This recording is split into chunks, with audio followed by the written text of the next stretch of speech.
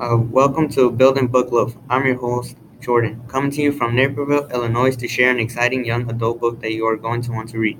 It's hard to smile when you're having dinner with Nazis. So begins Project 1065 by Alan Gratz.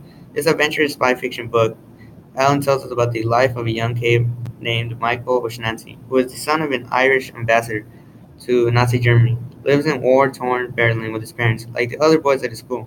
Michael is a member of the Hitler Youth, but Michael has a secret. He and his parents are spies, and he is trying to get some jet fighter blueprints from the Nazis and take them to Ireland.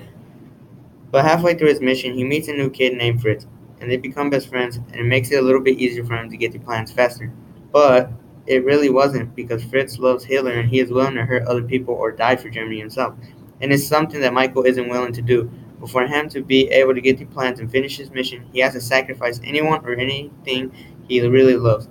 Project 1065 is an exciting book and has a lot of action in the story. What will Michael's family do now? Will they have more missions, or will they just retire and live a normal life? It's guaranteed to appeal to fans who love to learn about a spy who had adventurous missions.